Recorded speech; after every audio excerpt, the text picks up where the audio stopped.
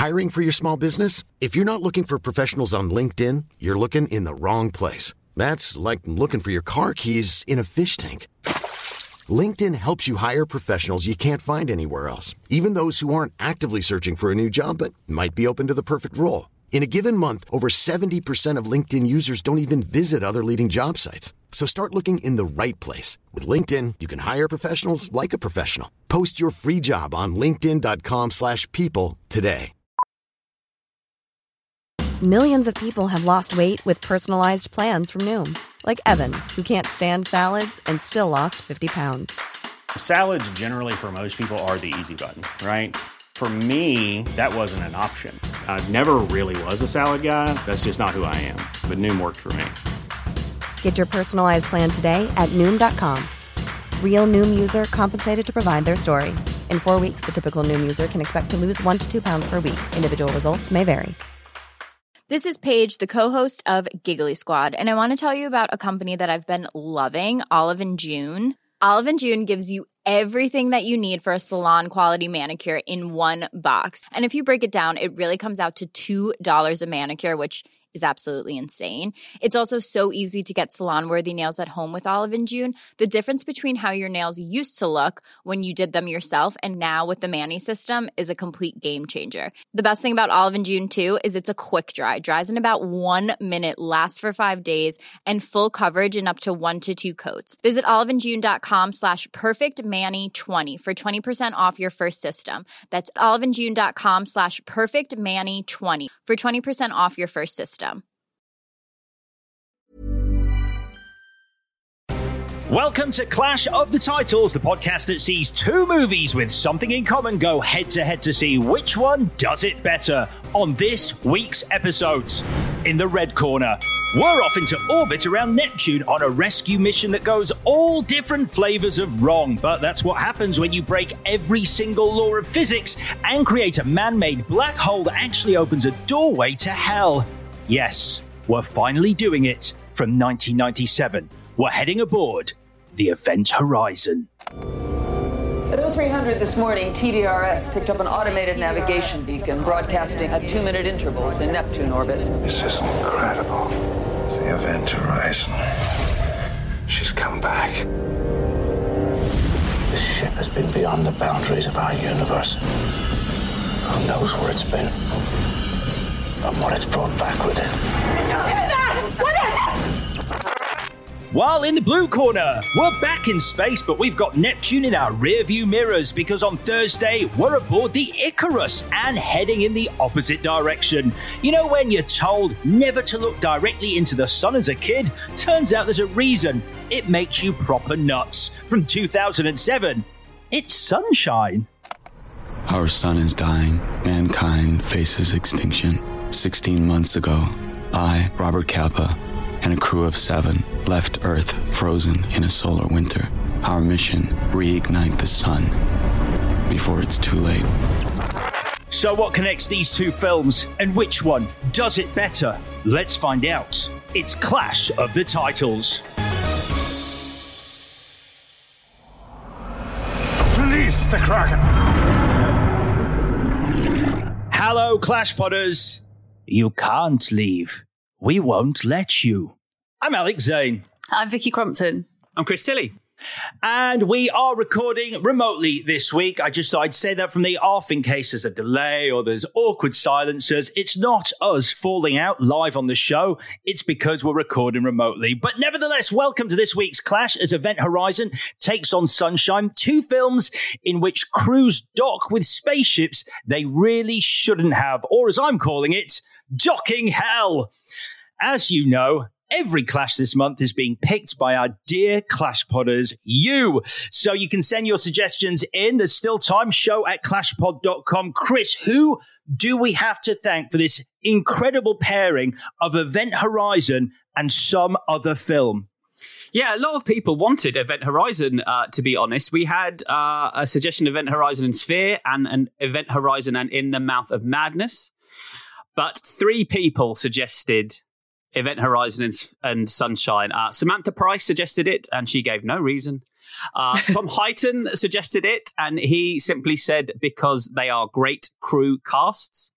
But Imran Leher gave us a proper reason. He said, well, it's 2 space movies where rescue missions go wrong and seemingly educated characters descend into madness, and the enemy is not who you'd expect. The sun versus a ship.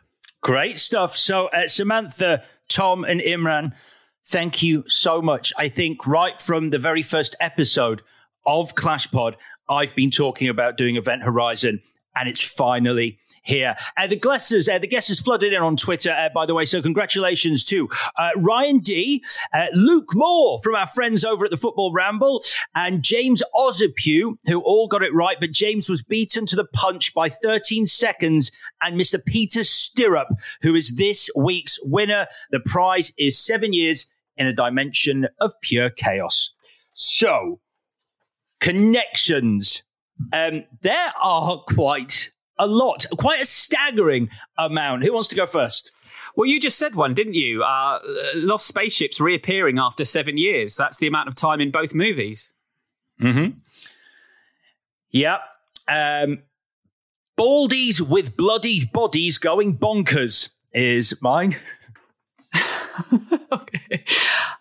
Rescue mission's gone wrong because someone can't do their fucking job right, which is DJ in Event Horizon, just misses a bit of Latin, stupid, and Trey fucks up the shield, which is very, very, has a lot of consequences of his actions. We've also got being fired out of an airlock with no spacesuit in 2 of the most incredible scenes in both films. Ships which, under the circumstances, the name of the ship could only have been a joke, because if you've got a ship exploring the bounds of physics, don't call it Event Horizon, and if you've got a ship going to the sun, definitely don't call it Icarus, and if it's the second one, definitely don't call it Icarus 2. Do you want it to fail? It's mad. I have some quotes pertaining to that for our Sunshine episode. Danny Boyle explaining why they called it Icarus. Yeah, he did have a reason, didn't he? I saw that, yeah. Massive religious overtones in both films. There is a lot of religious iconography or philosophy. Coolant. Yeah, bloody coolant. Fucking coolant. I've got one more, but it doesn't... I'm only saying it because I'm really pleased with it, but it doesn't work. But let me say it anyway. Are you ready? In space, there'll be no I in your team, right? Because there's no eyes in Event Horizon because everyone loses their eyes. And then in Sunshine, the chain of command is absolutely mental. There's no teamwork. There's no eyes in your team. Do you get it? Yeah.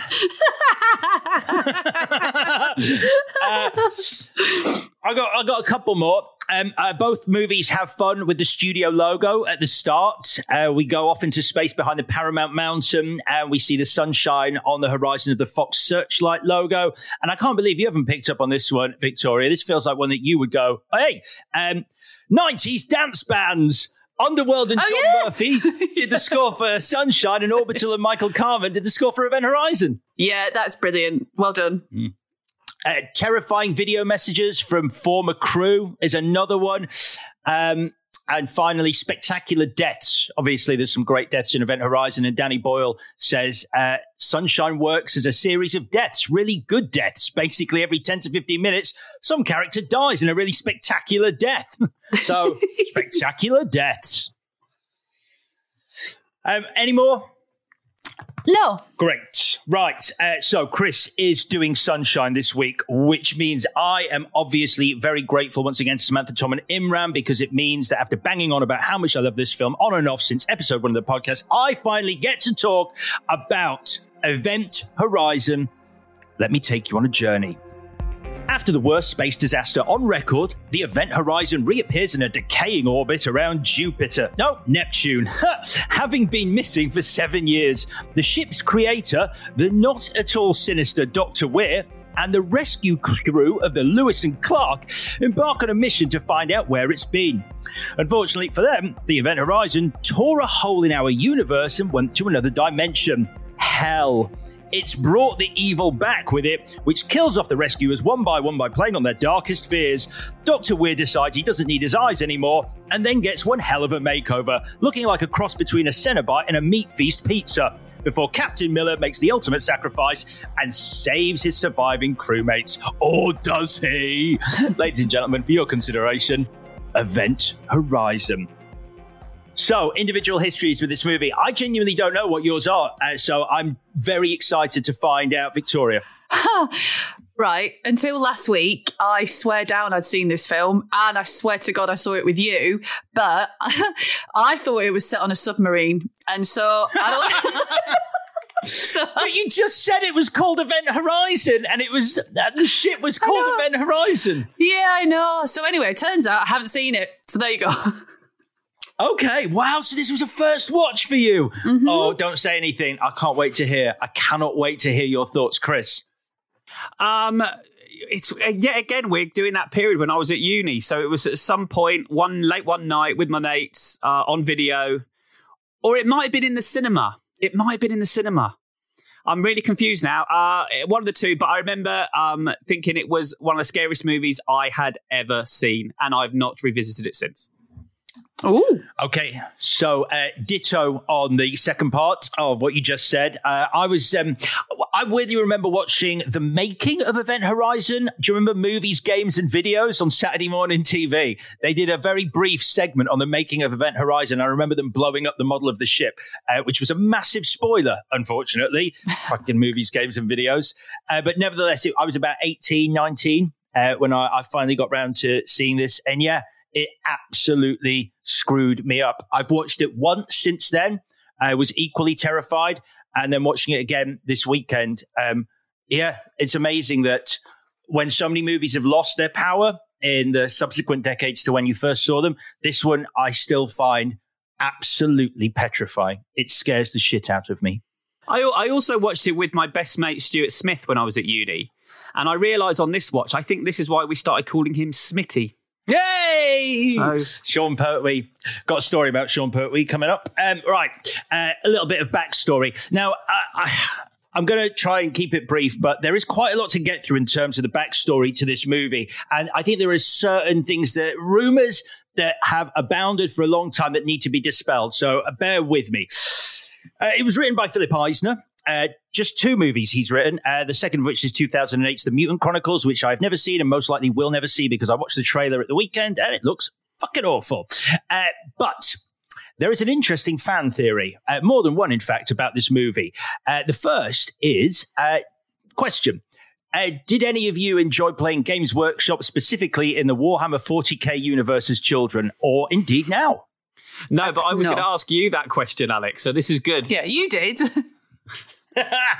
Yeah, I did. Although, hands up, I didn't know this theory until I did a little bit of looking. So Warhammer 40k is this fantastic universe where I was a tabletop wargamer at school and I still paint the miniatures, although I don't play anymore, which is kind of sad. But nevertheless, there's a warp in the Warhammer 40k universe. And this movie, Warhammer 40k fans talk about this being part of that universe and being mankind's first discovery of the warp and where chaos lives, which I found fascinating. And I did a bit of digging on this. And someone once asked Philip Eisner if that was true.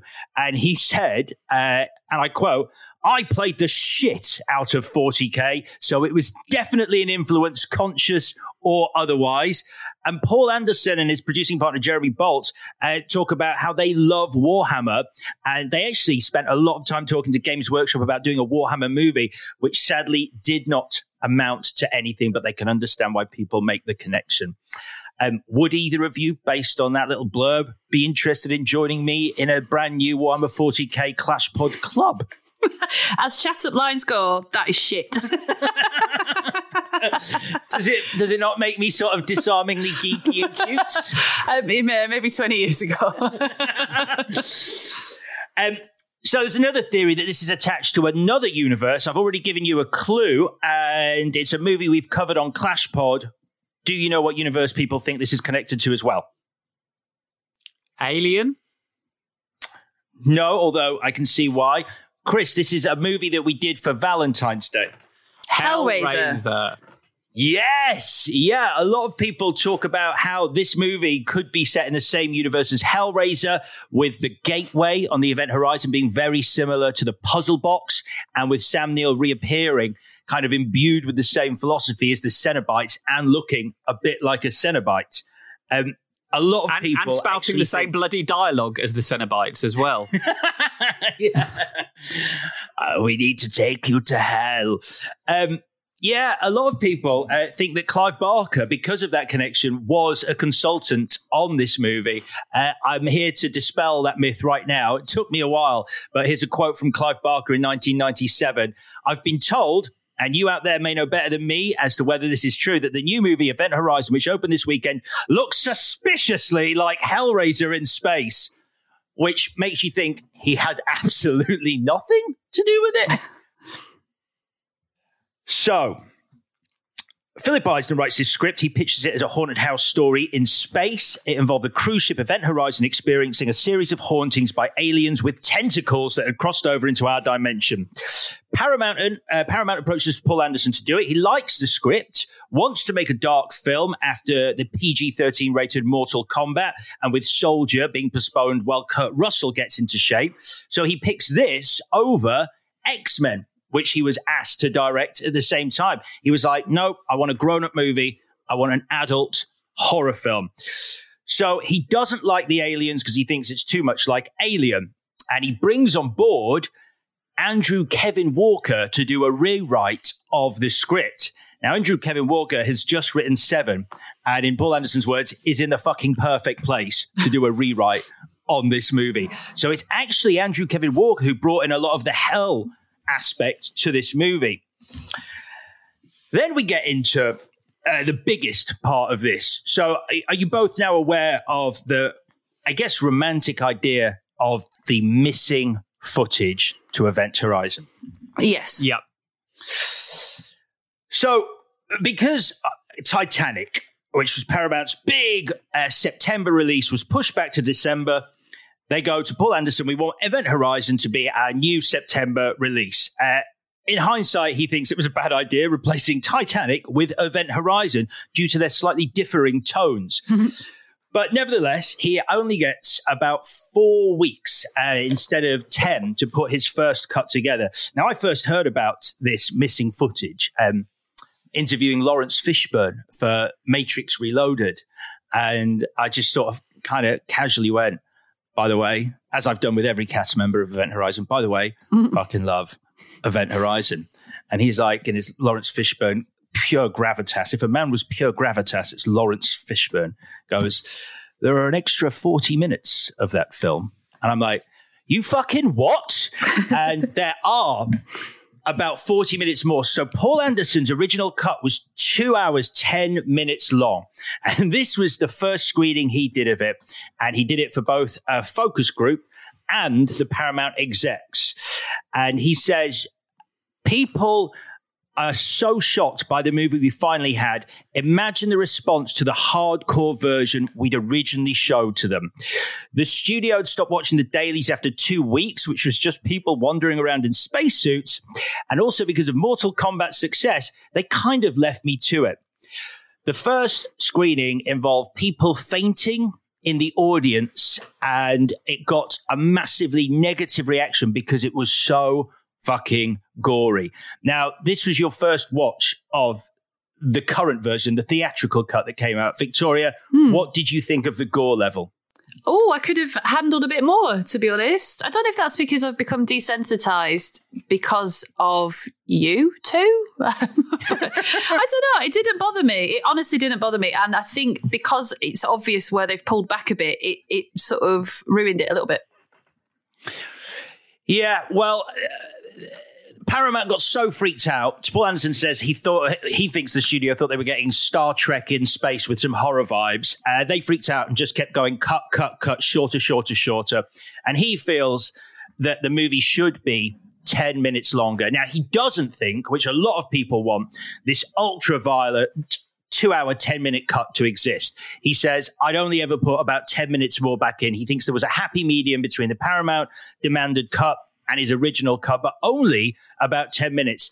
Nevertheless, people are desperate to see this footage. We'll go through what the footage is when we're talking about the movie, but he says it will never come to pass because they shot Event Horizon before the DVD revolution. There was no need to look after deleted scenes and extra footage, so it was stored badly. It's degraded. Some ended up in a Transylvanian salt mine, and it's unusable.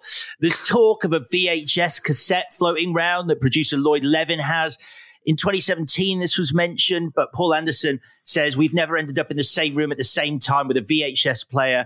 And you kind of think that if he was keen to see this footage, even at VHS quality, which is the only way it remains, he'd have done something about it. But no one's seen this VHS. It's gone quiet on that front. You told me that Scream Factory have got a Blu-ray special edition coming out, I think in April, Chris, haven't they? Yeah. I sent you the press release. I didn't have that much interest myself. So what did it say, Alex? It's suitably vague. I think in our heart of hearts, we'd love it if they found all this footage and it was going to come out on this collector's edition DVD, Blu-ray rather. I don't think it's going to, because it sounds like it's just gone. Yeah, they put out a plea, didn't they, I think, along with the press release. It was a plea if anyone knows where this footage might be, which does happen sometimes. Stuff shows up in the funniest places, but yeah, I think it's probably gone as well. I mean, if you are going to store tapes in a Transylvanian salt mine, then what do you expect? What's wrong with these people? Isn't that a movie in itself? Yes. I think we need to write the movie about people looking for the Event Horizon missing footage and ending up in a Transylvanian salt mine where the film stock itself is imbued with hell and gets attacked. That's my pitch. I'll end on this before we start talking about the film. I do think there is a certain romanticism about this missing footage. And there's a story about the 1933 version of King Kong, where there was a scene where the giant insects attacked the crew in the ravine, which Peter Jackson recreated in his version. But the footage was taken out because it was deemed too disturbing. And then it was lost, and it's never been seen since. And it has that romantic thing, like, I wonder what that footage would be like. But in truth, if you watched it, you'd be like, yeah, it's just a bit all right, isn't it? It's all right. Yeah. It's all right. It's not that scary anymore. It was 1933. So yeah. I think I kind of almost prefer the story of it being missing than I would do seeing it all put back together. Shall we talk about the movie? Sure. Okay. So we fly past the Paramount Mountain into space.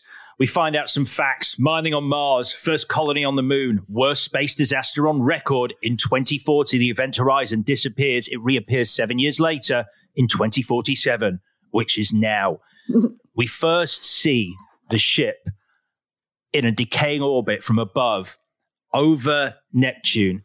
And I swear to God, it gives me the fucking creeps. Just that shot, because the ship looks like it's sitting there waiting with that lightning storm under it. I was scared already. We get to go inside the ship. We see the floating eyeless man who's screaming. It turns out that's a dream Dr. Weir, Sam Neill, is having. And it also turns out that he probably has that dream quite a lot. Because if I woke up from that dream, I'd be like, fucking hell! And he goes, oh, Claire. Really, you have the floating eyeless man dream a lot then? Because he goes, Claire, I miss you. Which he doesn't need to say because he has an altar of 200 framed photographs. Yeah, it's a bit creepy. I mean, I get that he loved her, but maybe she was driven to something by his obsession. It's just where it tips over from like, I miss my dead wife to there's something wrong with me already and we're not even into it yet.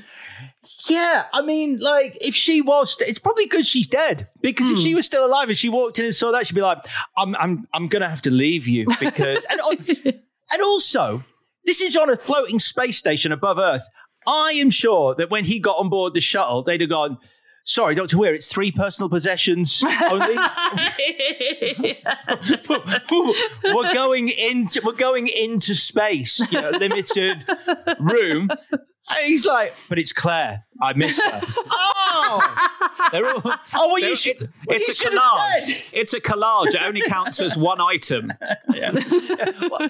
Take the whole bloody thing. We'll leave the food behind. How about that? This is our first deleted scene. There's a scene here on the original version where Sam Neill is given a briefing about the reappearance of the Event Horizon. I watched it. It's on YouTube, this one. It's unfinished, but it reminds me very much of Ripley being debriefed on the Gateway Station in Aliens. It's kind of unnecessary. It spoils because you first hear the Latin Liberate Me played to him there, which spoils it for later it spoils on. A lot of the reveals that it explains to you exactly what the Event Horizon was, what it was doing, how it could travel. As you say, they play the audio. I think it gives away a lot of stuff that is nicely revealed over the next half hour. Agreed. It's an unnecessary scene. Sam Neill's really good in it because he's great in this film. I'd argue that he's even better than he was in The Hunt for Red October, in which he starred alongside Tim Curry. And that completes this week's obligatory Tim Curry reference. I'm bringing it back because Lucy Cosmedia tweeted, #save the obligatory Tim Curry reference. That's also Thanks, why Lucy. I think Event Horizon is set on a submarine, isn't it? I've just realised. Yes. Yeah. Different film. Yes, different film. But Sam Neill is, got it.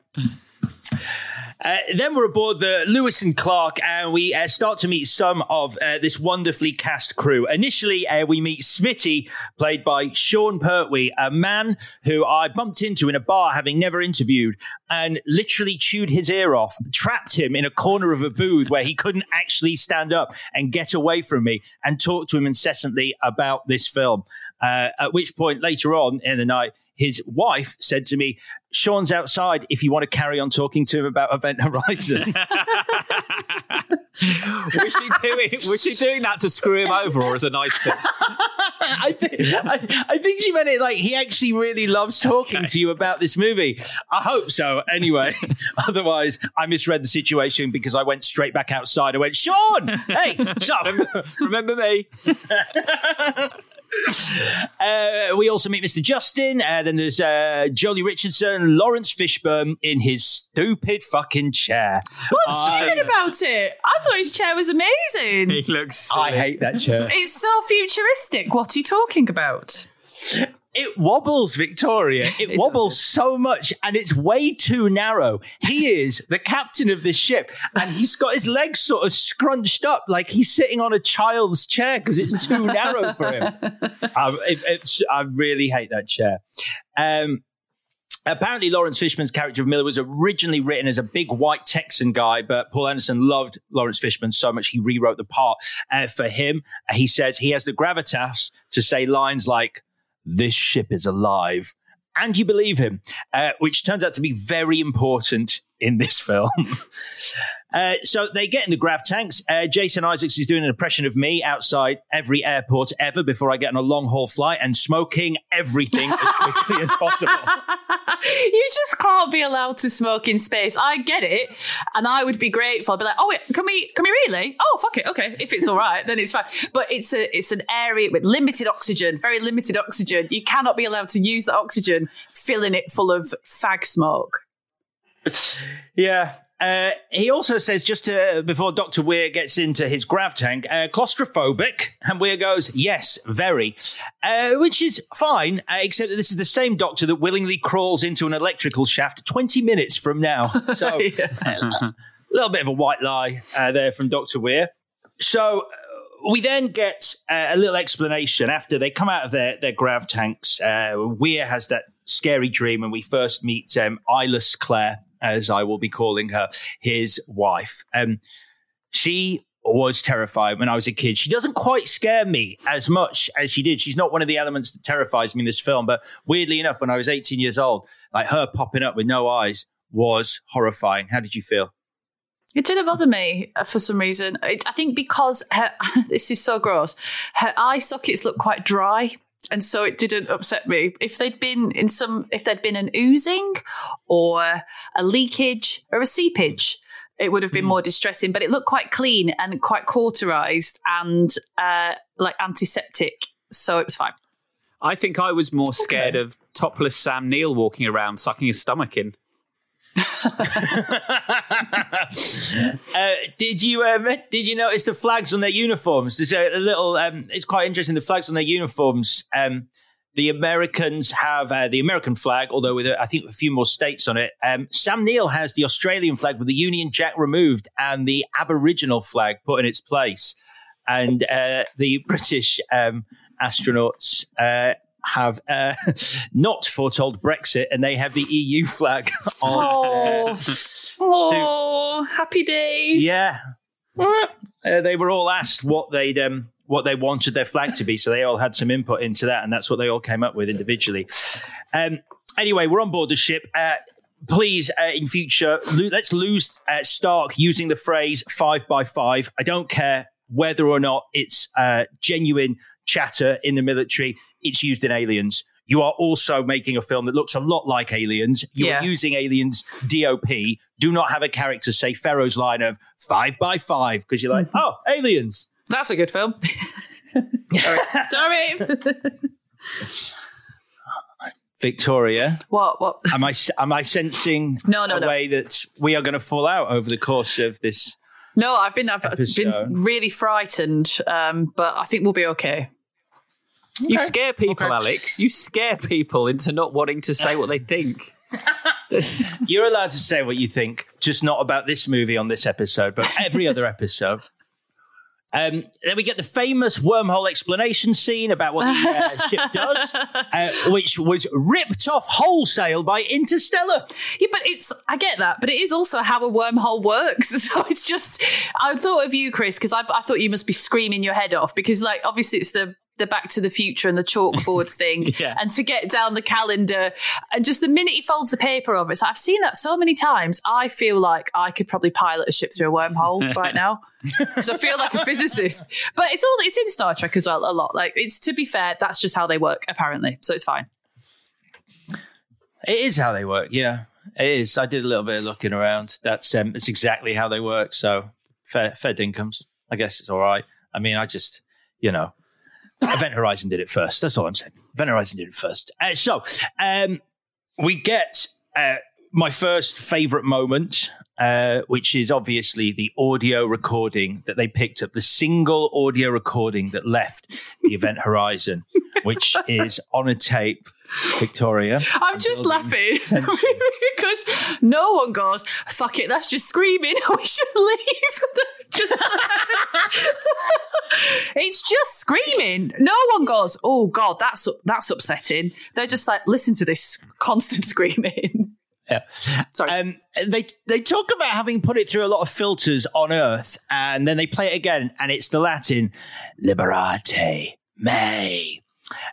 Which DJ pipes up and goes, oh, actually, I know a bit of Latin. That means save me. I know. Dr. Weir doesn't go, that is fucking incredible, because we asked 1 million people on Earth if they knew what it meant, and not one person could work that out. So thank fuck you're here and you know a bit of Latin. Yeah. I mean, did they not bother checking on Earth? We'll play it on the ship and, roll the dice on this. Well, maybe someone knows a bit of Latin. Yeah, there is a lot of reliance on filters, which I don't mind, but you could do with explaining what those filters, like we ran it through a language filter and no one knew what it was. So anything, but just to keep, because they do it a lot with, I'm going to clean up the recordings of the log using a filter and whatever. And it's a little bit lazy, maybe. Yeah, but it's still terrifying. Did you not get goosebumps? Yeah. I got. Yeah. It's a really nice tool, and it really sets the scene for when the ship descends, very Aliens-like. The Lewis and Clark descends through the clouds and arrives at the Event Horizon, out of the clouds, and that ship is so beautiful. And I mean, I don't need to say it because Miller goes, "Very impressive ship, Doctor." And you're like, yeah, it fucking is. That is an impressive ship. It's beautiful. It's quite fascinating how they came up with the design, because obviously it's this really gothic, like a cathedral. And it is a lot like a cathedral because they basically scanned Notre Dame in Paris and then rearranged Notre Dame to build the Event Horizon. And it's also quite a lot like the Nostromo, according to Paul Anderson. He said he was heavily influenced by the Nostromo. I think it's more memorable than the Nostromo. I don't know about you guys. I couldn't draw the Nostromo, but I could draw the Event Horizon from memory. I can't draw anything, so no good to me.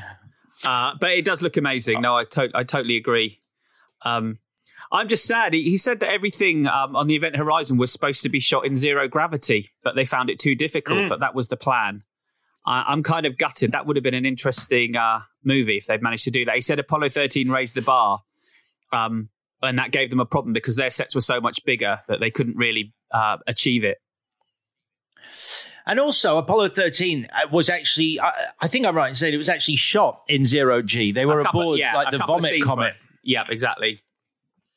Yeah, he did say it raised the bar. There's a bit here that I wish was in it, and I think Paul Anderson wishes was in it when Lawrence Fishburne first goes aboard the ship, and you see all the stuff floating around him, which hasn't dated well, the CGI. But there was meant to be a tooth with a bit of gum still attached to it that he finds, which would have been really cool. As it stands, Victoria, quick question. What's worse of the zero-G objects that Lawrence Fishburne could have found? Is it, A, a tooth with some gum still attached to it from a human being, or is it B, a full bottle of gin that's smashed and the gin's all wasted? I think we both know the answer to that. As if they wouldn't have gin in hell anyway. People are having a drink in hell, are they not? Isn't it half the point? Yeah, but that'd make it fun. The whole point of it is like, hell, you're not having fun here. It'd be gin, but it'd be locked in a cabinet and the key would be just out of reach. Also, weirdly enough, there's a VHS cassette floating in zero G, which is a bit interesting for 2047. The set design is really cool. I mean, this film looks great. I watched a Q&A and Paul Anderson's producing partner, Jeremy Bolt, said, not to take anything away from our production designers, but they really do just fulfill Paul's vision, which sounds like you're taking a lot away from your production designers. They followed instructions. Oh, okay. So we also learn, quite usefully, that the ship can be blown in two so that the forward decks can be used as a lifeboat and are separated from engineering at the rear of the ship, which is a very cool thing, which is obviously going to come into play later. Did no one think that maybe they could have just had escape pods? Or perhaps the forward decks could be used as a lifeboat, but they could detach through some sort of mechanism from the rest of the ship. It seems rather extreme to go, we need to use the forward decks as a lifeboat. Let's blow the fuck out of the ship. Because what happens when you solve the problem and go, shall we reattach to the Event Horizon? No, you've blown it up. You've blown up the middle part of the ship. So it's really a one-shot thing. It's just like, you didn't think. It's sort of like, did you have any other ideas? Well, it's too late. I've put the bombs in now. I put the bombs in right after I built a tunnel that looks like a meat grinder and added spikes to every flat surface I could find. I'm not being funny. I've never seen anything that looked more like an ancient portal to hell. They're like, welcome to my modern gravity drive. Oh, sorry. No. This is clearly cursed. That was all Paul Anderson, because originally it was just blast doors were there. And he added in the meat grinder corridor. Did you pick up what it was based on, Alex? What inspired it? A pepper mill. Because I've been on that ride, and I imagine you have as well. Yeah, so it's the $6 Million Man ride at Universal Studios, where the tram. It's changed. Yeah, but when he rode on it, it was that, and the tram stopped in a tunnel that kind of messed with your equilibrium, and so he just wanted to stick that in a movie. Which is kind of cool. I think it's now. I was trying to remember, because I've done that trolley tour a few times at the bottom of Universal Studios. I think it's King Kong fighting dinosaurs now where that happens. But yeah, based on that ride. We have some great lines here that, as long as you don't think about them too much, are really quite effective. For example, when Peters bumps into the floating body, which has had its face torn apart and it has no eyes, DJ says, that looks like an animal did it, which is a great line, except surely someone should go, An animal, DJ. We're in orbit around Neptune. What animal specifically are you thinking of, DJ? Space mice? Do you think is it a galactic cat, DJ? A galactic cat. Is it, DJ? Have you watched Flash Gordon? Is it boar worms? Did boar worms do it, DJ? Might be Jonesy. It could be Jonesy.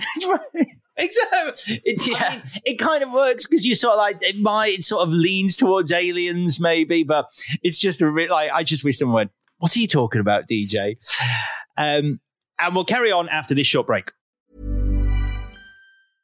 How would you like to look 5 years younger? In a clinical study, people that had volume added with Juvederm Voluma XC in the cheeks perceived themselves as looking 5 years younger at 6 months after treatment. Look younger, feel like you. Add volume for lift and contour in the cheeks with Juvederm Voluma XC. Reverse signs of aging by adding volume to smooth laugh lines with Juvederm Volure XC. For important safety information and to find a licensed specialist, visit Juvederm.com. That's JUVEDERM.com. Not for people with severe allergic reactions, allergies to lidocaine, or the proteins used in Juvederm. Common side effects include injection site redness, swelling, pain, tenderness, firmness, lumps, bumps, bruising, discoloration, or itching. There's a risk of unintentional injection into a blood vessel, which can cause vision abnormalities, blindness, stroke, temporary scabs, or scarring. Talk to a licensed specialist to find out if it's right for you.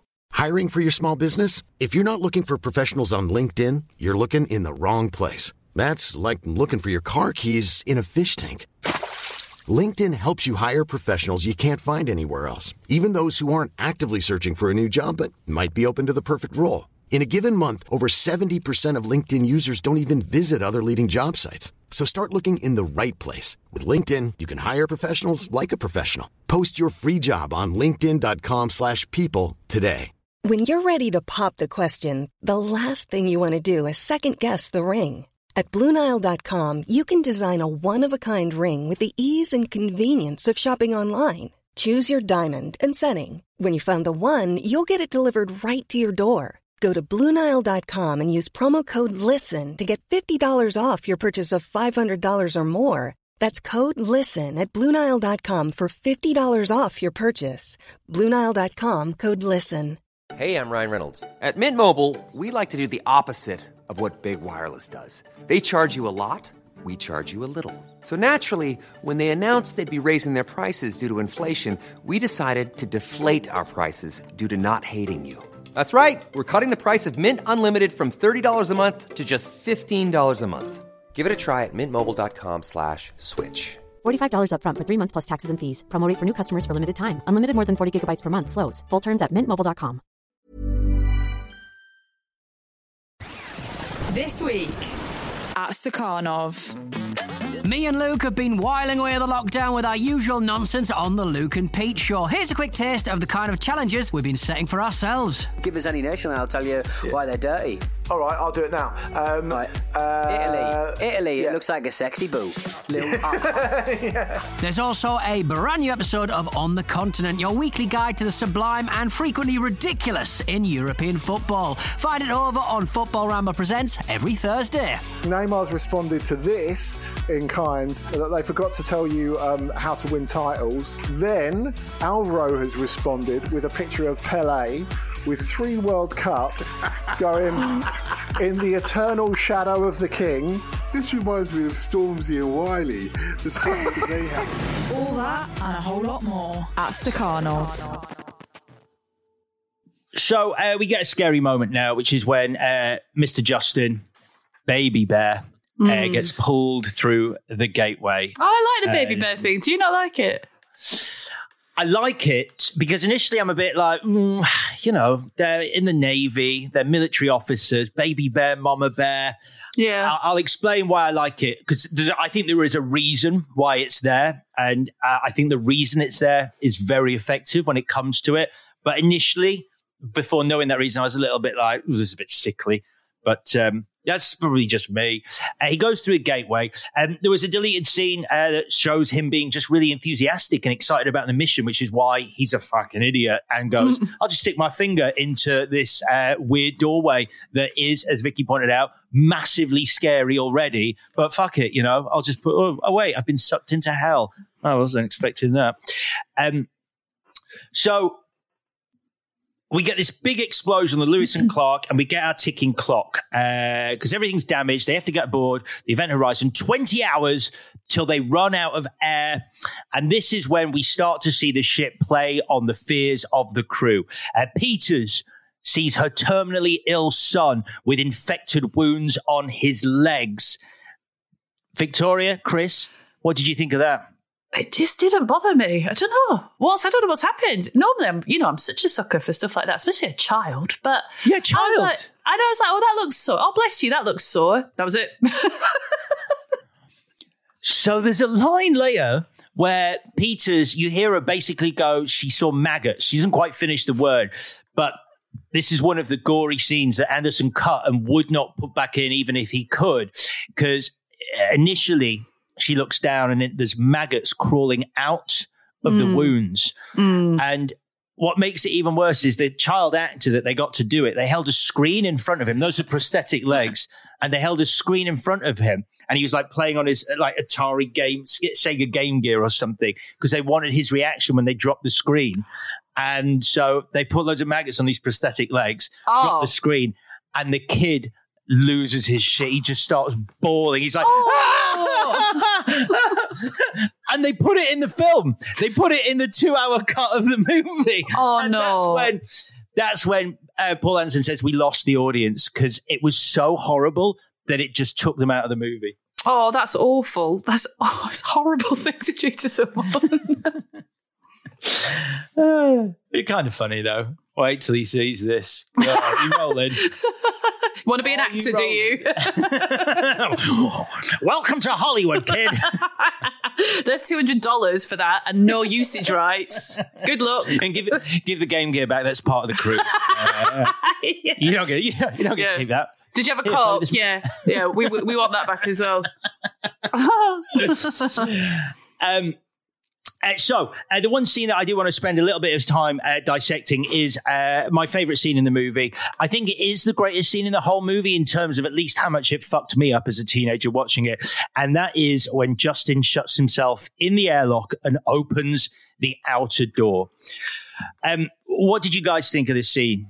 Yeah, I think, the first time this concept upset me was License to Kill, when the guy is in the air pressure ring. Yes, that bit where his head expands and bursts is so dark. That's the darkest moment in any Bond movie ever.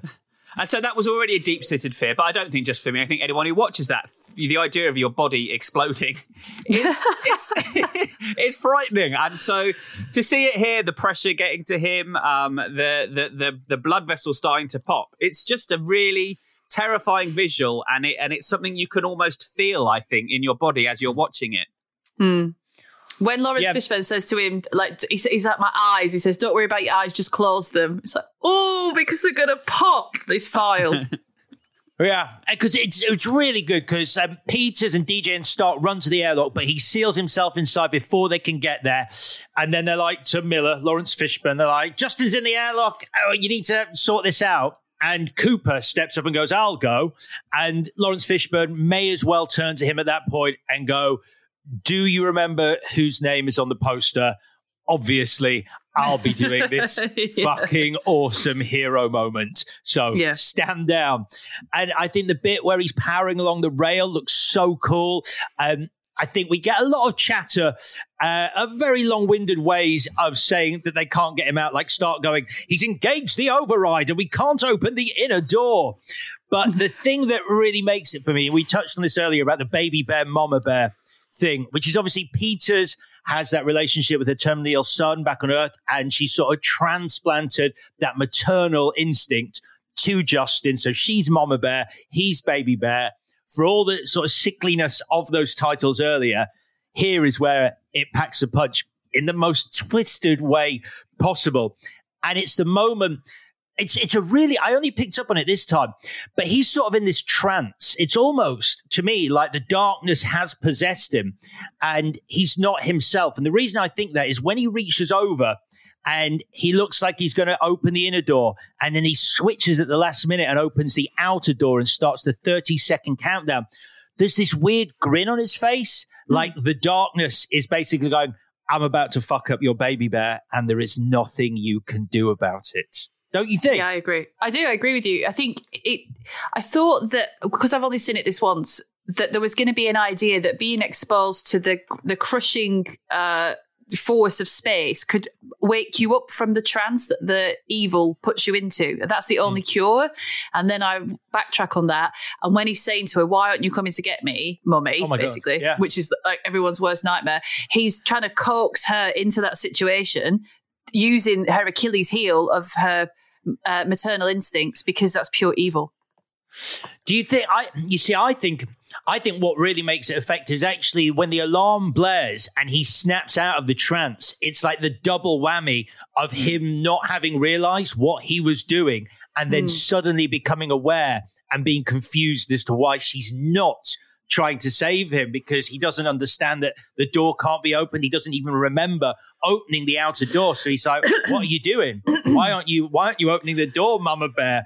It's Why are you telling me to make myself into a ball and blow all the air out of my lungs? Oh, that's so awesome, though. I love that bit. That's because does that work? I suppose it does. Exactly. That's what you're sitting there thinking. Is that going to work? Is that going to work? What's weird is that he goes, I want you to huff and puff and blow all the air out of your lungs. And then it cuts to Justin and his eyes are spewing blood. And at that point, he's probably going, I'm more concerned about my fucking eyes. I don't care about huffing and puffing. My eyes are bleeding through my hands. And then he gets projected into space. Lawrence Fishburne catches him. It's just the tension, the action, the horror, the ugliness, the darkness of that scene is all done so well. And then you get that awful payoff where he's back in the grav tank and DJ goes, he's not going to be pretty, but he should live. And it's kind of left to your imagination what's happened as a result of being out in space without a spacesuit. Great. I will say, I know that, see how you feel about this, but why did they not kill him? Because he survives so much. Like, he survives going to hell and he's in a state. Then he survives that, which is unbelievable. He survives being out in space, which is, again, unreal. But why did they pull back from...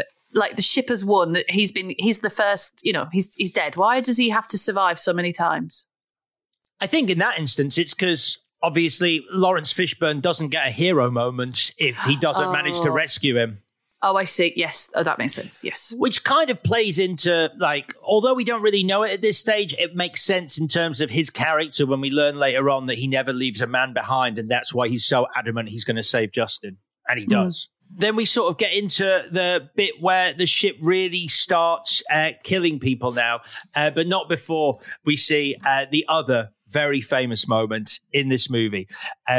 First of all, it's when DJ says to Miller, I think I made a mistake with the translation.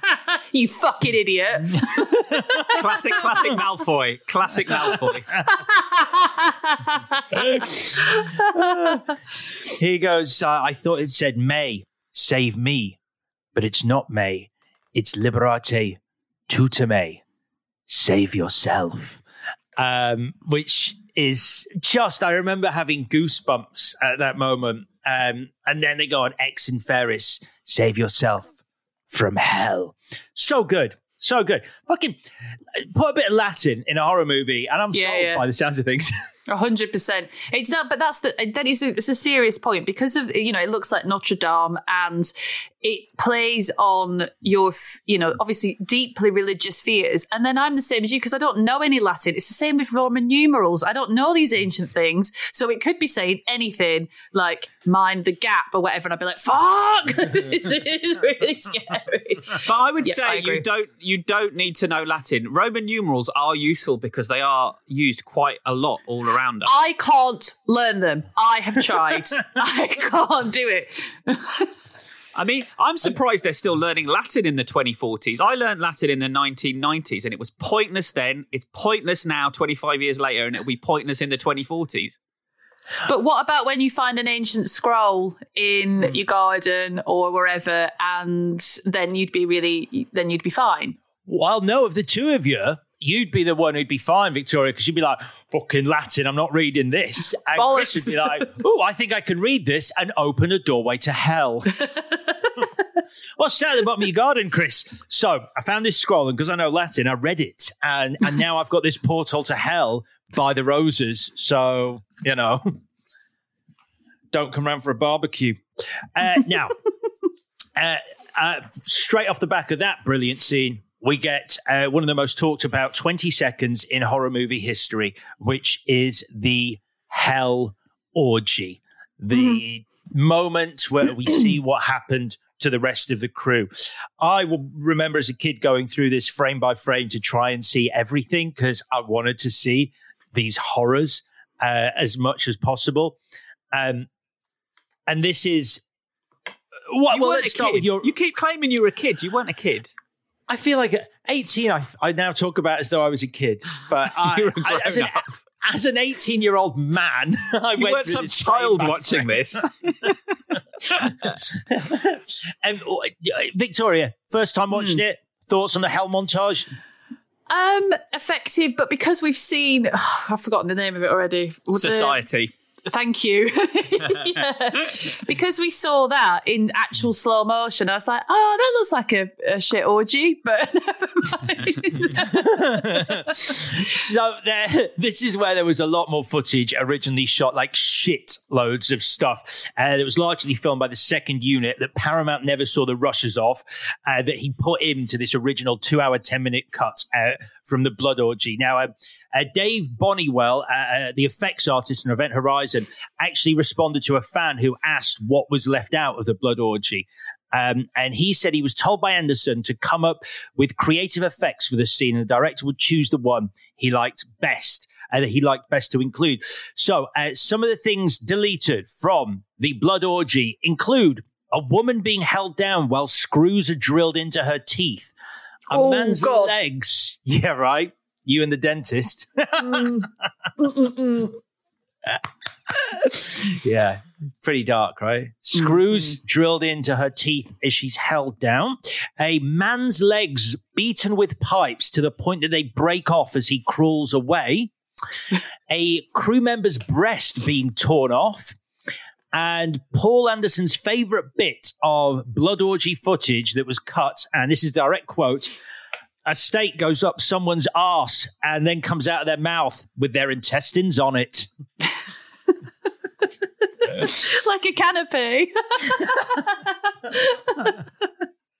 Yeah, I was getting that confused because there was another one they mentioned was a man ramming his arm into his own mouth and pulling out his innards, which sounds similar to the steak with the intestines on the end. So, I think it was pretty much the gloves off for this. Jason Isaacs, when he's asked about it, says he was doing things that were, I've no doubt, against the law. Certainly against every ethical and professional guild code.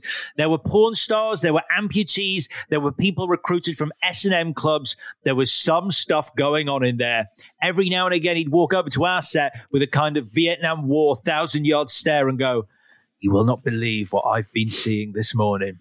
I have so many things to show you. But again, this goes back to what I was saying at the start. I don't know that I want to see anymore. It's so effective, that 20 seconds, sort of making you think you've seen worse than you possibly have, that I think to put in more would perhaps ruin it. I think I agree.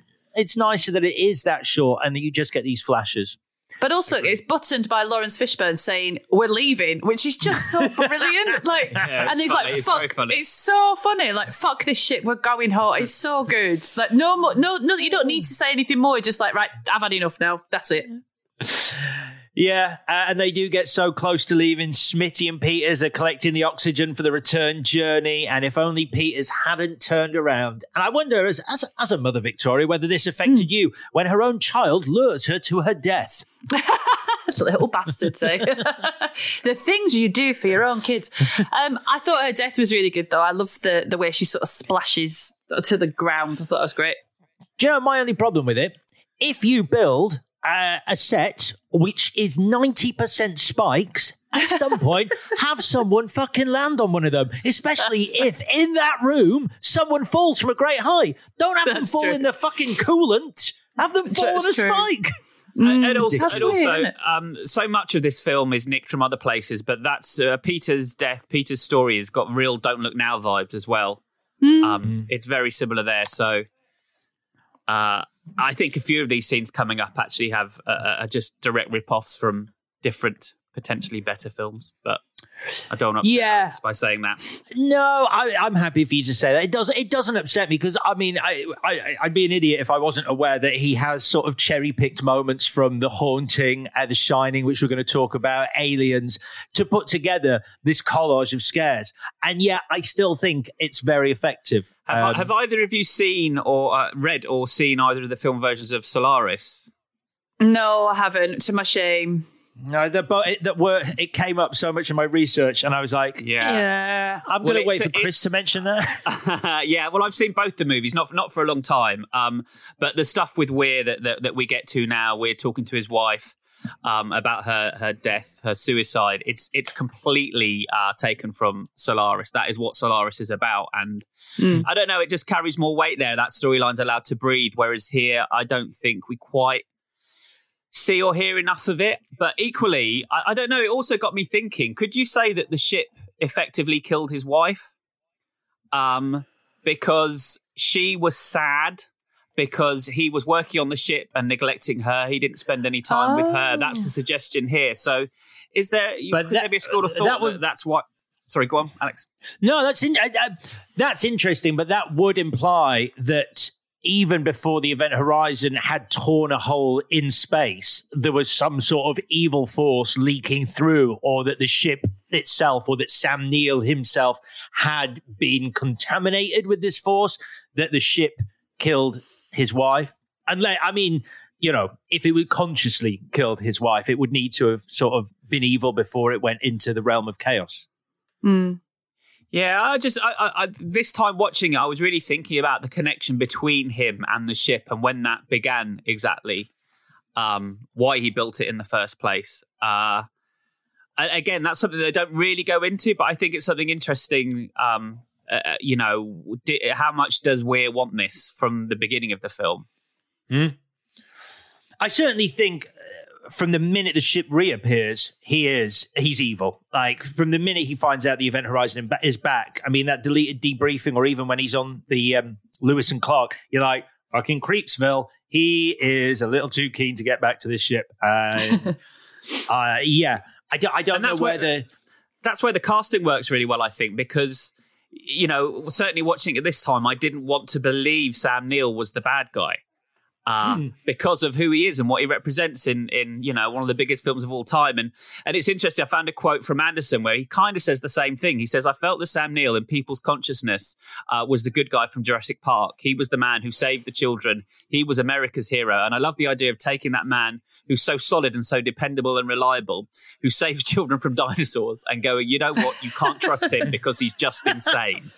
And I thought Sam did a tremendously good job, and I think that's true. And actually, if you look at his back catalogue, he's done a lot of really effective horror where he is the villain. He's even Damien in one of the Omen movies, but I don't know. He just seems to represent good. That it's a really messed up thing to watch him do the things he does in this film.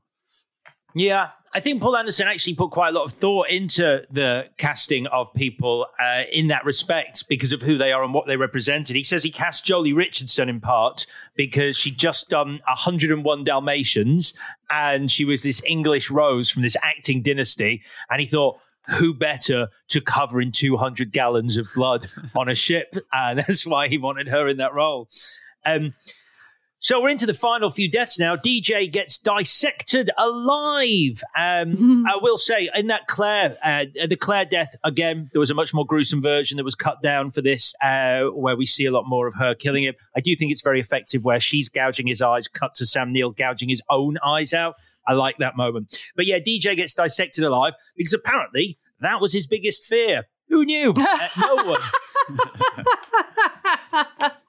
So specific as well, isn't it? It's not really many people's biggest fear. Yeah, I mean, you should be scared of that. Yeah. And that's as well. And that's a rip-off from Silence of the Lambs, isn't it? In even the way he's sort of from the ceiling dripping down. We've seen that in one of the biggest films of that period. So another thing stolen. Yeah, and also it's just not set up very well. Apparently, there's no talk of a deleted scene, but there is talk of him having a backstory where he was operated on as a child, which is why he's got the scar down his front, and so that's why it's his biggest fear. There's also a longer scene there where you see a little bit more gore when Miller discovers his body. My worst death, however, is Smitty getting blown up by the bomb when Weir plants it on the Lewis and Clark and he finds it with 4 seconds to go. And just the look on Sean Pelton's poor face where he's like, fuck. So he gets blown up, does Smitty. Cooper gets blown into space. And even as a 18-year-old kid, man, I remember thinking, well, he's dead. And the fact that he somehow ends up in the orbit of Neptune and gets back to the ship, I always thought was a little bit of a stretch then and indeed now. Do you know where he's flying off? Yeah, he's kind of wisecracking, isn't he, as well? And it feels like that's coming... It's weird tonally with the rest of the film. It feels like it's from a Michael Bay film. It feels like the humour that we got in Armageddon. Or The Rock. And it just doesn't really mesh with what we're having here. He's decided, I guess, we need some light relief. Cooper's our funny character. But in that situation, I just don't think he would be... apparently, he was improvising those lines. I would have told him to shut up. It took me out of it. Like, I just thought it was really silly that he'd be like, here I come. It was just ridiculous. Yeah, I mean, even if he did improvise the lines, I mean, Paul Anderson, when he's sort of putting it together, should have gone, yeah, I'll probably leave those out. Leave that bit out where he's like, why does this shit always happen to me? You're like, it's unnecessary. And it doesn't always happen to you. How often have you been blown into the orbit of Neptune by a bomb on a ship? Not often. So it's a lie as well. Did either of you this sounds like I'm showing off, but I've got this really cool surround sound system, and the sound mix on this film is incredible. Like when they're playing their Latin tapes, it was coming out of different speakers in the room. It scared the shit out of me even more than I watched it when I watched it as a kid on my mum's TV. What about when Lawrence Fishburne and Sam Neill are having a fight and you just hear like, psh, psh, like as they're sort of punching each other? It's so rubbish. It is rubbish. Because we're into the climax now. Obviously, Sam Neill, like you say, ends up blowing the window out to shoot at Cooper. Stupidly sucks himself into space. Stark gets covered in the shining blood. And now we get to the deleted scene that I do really wish, A, I could see, B, had been found somewhere, was on a VHS, or had been left in the movie, which is shortly after the Shining homage. Sam Neill, in his Cenobite form, was meant to crawl spider-like upside down a ladder, grinning at Stark, which to me, again, yes, we're thinking Reagan in The Exorcist. But that would have been brilliant. Yeah. Wouldn't it? Right? Yeah, really, really good. Because it's always scary when people move in that way. Always. It's terrifying in The Exorcist. Awful. And I think at that time... you know what? No, go on, sorry. I'm thinking of something else. I think even at that time, that scene hadn't been restored to The Exorcist yet, maybe. So that would have been the first time we would have seen that properly used in a movie. Yeah. It would have been great. So that's the scene that I most want back if I had to pick one of all the deleted scenes. Like you say, Vicky, we get some back and forth. There's Miller and Weir fight. It was meant to be Miller fighting the Burning Man. Test audiences didn't like that, so it was changed to Miller fighting Weir. I agree with the test audiences because that is definitely what you need at that point. And we were meant to see a little more when Weir shows him his crew suffering and the hell dimension. That was meant to be a bit more graphic. Don't think it really needs it at this point because we want to see what happens in the end, which is that Miller sacrifices himself in a way that I fucking never would and goes to hell. Which is Like, you can't understate how big a sacrifice that is. To save Stark and Cooper, he goes to hell. But doesn't he want to go to hell? No, does he? Why? I don't think so. He wants to save his crewmates because he never leaves a man behind apart from himself, so he broke that rule. Ah, sorry, I thought you said Weir. Do you mean Miller? Okay. Oh, sorry, did I say Weir? Yeah, Miller sacrifices himself, obviously, and goes to hell with Weir. Yeah. Weir can't wait to get to hell. He's like, he's bloody brilliant there. And then we get the ending. And after all of that, Cooper and Stark wake up on the lifeboat. We get the jump scare of it being Weir in the rescue suit before Stark actually wakes up and she's all struggling. And I'd forgotten that this was the end, to be perfectly honest. I didn't realize, I don't remember the idea that the door closes as the rescue guy's shouting for sedatives. And you suddenly are led to believe that the evil is in the lifeboat as well. And they're not safe at all. And if that wasn't already a brilliant ending, the twisted kick in the teeth, the sick punchline at the end of this movie is the Prodigy's Funky Shit kicking in as the credits start. And I just think it's my favorite end of movie into credits moment after Fight Club. After Where Is My Mind in Fight Club. This is the best use of music to button the end of your movie. I don't know why it works so well, but that final door close to is just brilliant. So good. I noticed how many jump scares there were early on. I started counting them, and I actually stopped because there were so many. And I'm not always a fan of the jump scare. I feel like you've got to earn it. I don't think it earns as many as they do here. And then in terms of that ending, the fake out dream that she's having with Weir returning, I think that's the third time they've made you think a dream is reality. I think you only get to do that once, maybe twice, but beginning your film with one and ending your film with one is very naughty. I do want to ask this question because I would be interested to know. I know that you've maybe treated me with kid gloves a little bit on this episode because you know my love for this movie, but how much did you both enjoy rewatching Event Horizon this week? Let's start with you, Victoria, because it was your first watch. I really enjoyed it. I had very high expectations because of you. And also it took me a while to realise it wasn't set on a submarine. I don't know if I've mentioned. So that's 10 minutes. So I was like, oh, okay, it's in space. I just think it comes off badly every time. It makes you think of aliens is the big problem for me. Because of the dialogue, really. Like you're trying to get this like truckers in space, rough and tumble. They're a crew that will sacrifice themselves for each other. And it just didn't, the dialogue just didn't pop enough for me to make me really invested.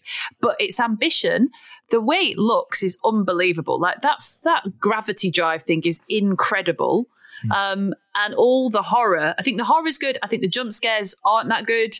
But I think its vision and its idea of this portal to hell with a few sort of inconsistencies in like what the ship wants. Like if it's been to hell, why would it want to go back? Why would it not want to go to our universe and wreak havoc?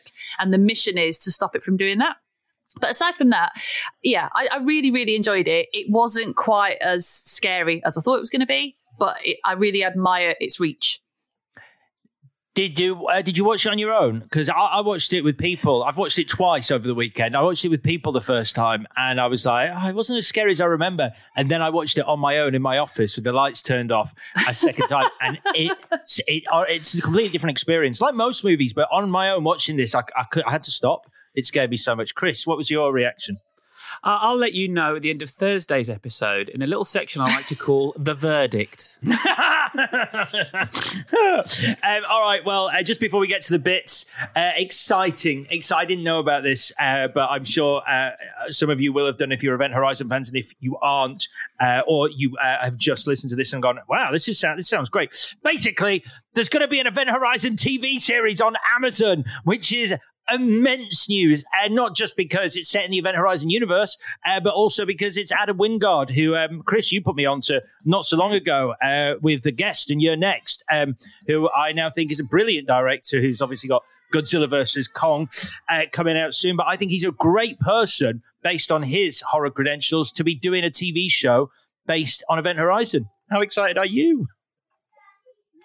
Quite good. All right, that's silence. Yeah, quite okay. I should have asked. Should have just said it. Right, bits. Best scene, Victoria.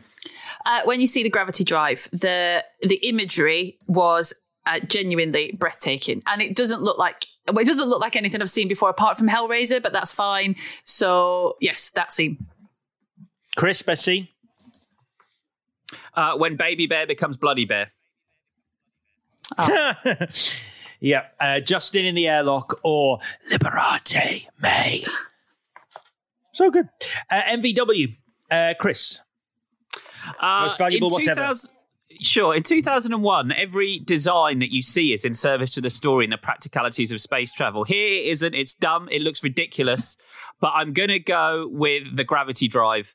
It's just a beautiful design, and I'm going to name check Joseph Bennett, because even if Paul Thomas Anderson designed this all himself, Joseph Bennett is the production designer, and I think he did an amazing job. Agree. It's such an incredible looking ship. Victoria, what's your MVW? Lawrence Fishburne as Captain Miller, because he's just a proper good old-fashioned hero, and we'll talk about this more in the Sunshine episode, but I respect the chain of command. And if I'm going to go into space, I want there to be a boss. And he is the big boss man. So him.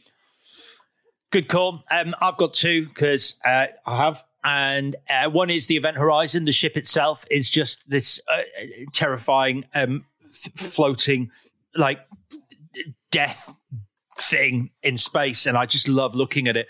But also Sean Pertwee, because I think Smitty is my favourite character. I think he's so good in this movie. All right, what would you change, Victoria?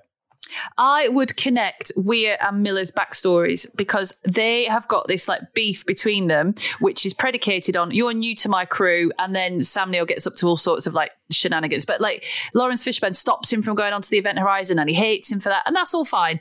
But if their stories about the Burning Man and the dead wife were connected, and they each had an insight into the other's darkest fears and most shameful moments, then you'd be able to it'd be more impactful, I think.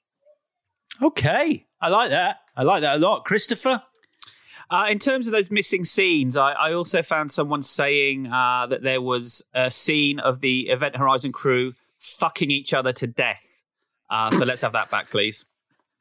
That's not real. You can't have something that's not real. They don't fuck each other to death. I don't believe that's a deleted scene. That can't be. Okay, I'll go on. So, at 2 points in the film, Captain Miller uses the same line at people. So, near the start, he says to Cooper, he goes, "That bunk better be squared away, Mr. Cooper, or you'll find yourself walking to Neptune." Then later on, he says to Weir, "You get your gear, you get back on the Lewis and Clark, Doctor, or you'll find yourself walking home." Now, for that to be in there twice, you got to go either way. You got to delete one of them and just keep it once. Or, as I think should have happened, Miller should have just said it loads throughout the movie whenever he felt like it. I think it should have been, "You better not open that airlock, Justin, or you're going to find yourself walking home. You better not throw that fireball at me, or you're going to find yourself walking home. You better not send this ship to hell again with me aboard, or you're going to find yourself walking home." I think that would have worked quite nicely if it was his catchphrase. That is the only thing I would change about Event Horizon. Shall we do a quiz, Chris? Yeah, let's do a quiz. This quiz is called Hit or Myth. Hit or myth. Oh, lovely. Although it's not really hit or miss. Have we got any Icarus fans in the house?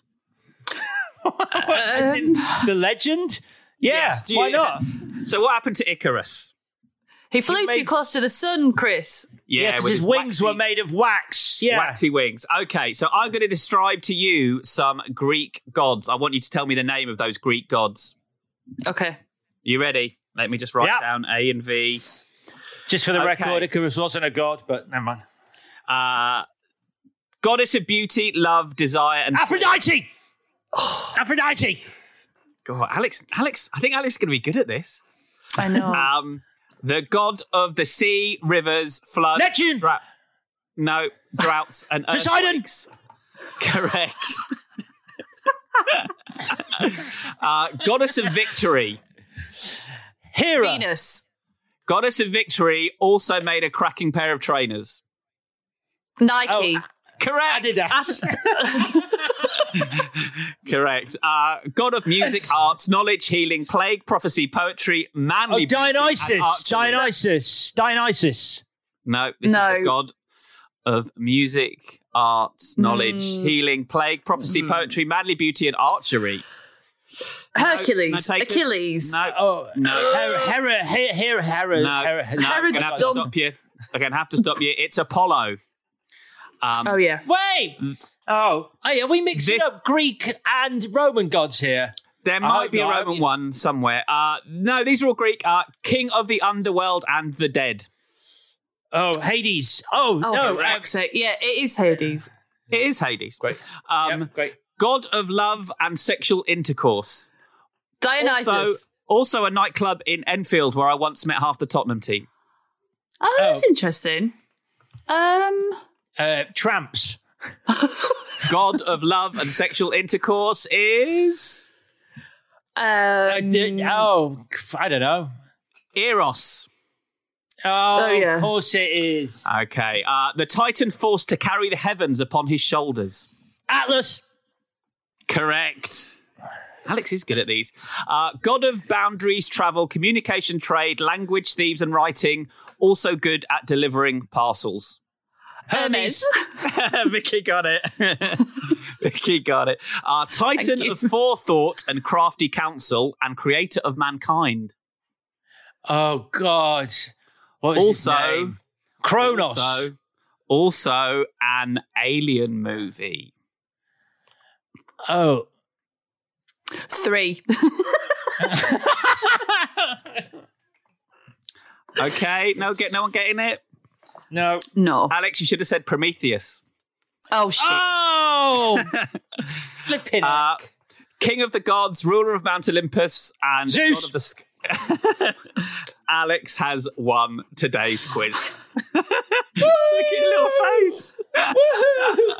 It was my favourite book as a kid was Greek Myths and Legends. I've never seen you so amped up. Would you've got the tiebreaker? Who played Zeus in the 1981 version of Clash of the Titans? Oh no, I wouldn't. I know Maggie Smith's in that. Laurence Olivier.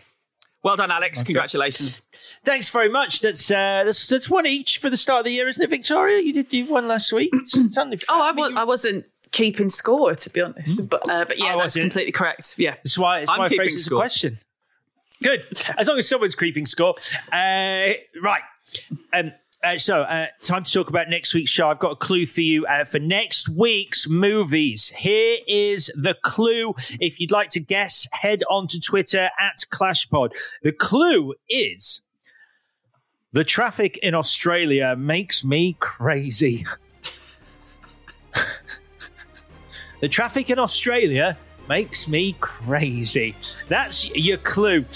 Right then, we're off skis, but we are back on Thursday to talk about the challenger this week. That is Danny Boyle's movie from 2006, Sunshine. In the meantime, please subscribe to us and indeed give us a rating and a review if you have time, wherever you get your podcasts, Apple, Spotify, or other. And get in touch online @ClashPod on Twitter and Instagram. Thanks for listening. Event Horizon. Bye.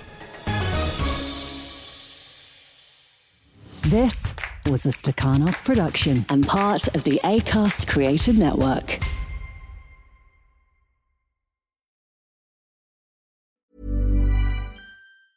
Mom deserves the best, and there's no better place to shop for Mother's Day than Whole Foods Market. They're your destination for unbeatable savings, from premium gifts to show-stopping flowers and irresistible desserts. Start by saving 33% with Prime on all body care and candles. Then get a 15-stem bunch of tulips for just $9.99 each with Prime. Round out Mom's menu with festive rosé, irresistible berry chantilly cake, and more special treats. Come celebrate Mother's Day at Whole Foods Market. Hi, I'm Daniel, founder of Pretty Litter. Did you know cats tend to hide symptoms of sickness and pain? I learned this the hard way after losing my cat, Gingy. So I created Pretty Litter, a health monitoring litter that helps detect early signs of illness by changing colors, saving you money and potentially your cat's life. Pretty Litter is veterinarian developed, and it's the easiest way to keep tabs on your fur baby's health right at home. Go to prettylitter.com and use code ACAST for 20% off your first order and a free cat toy. Terms and conditions apply. See site for details.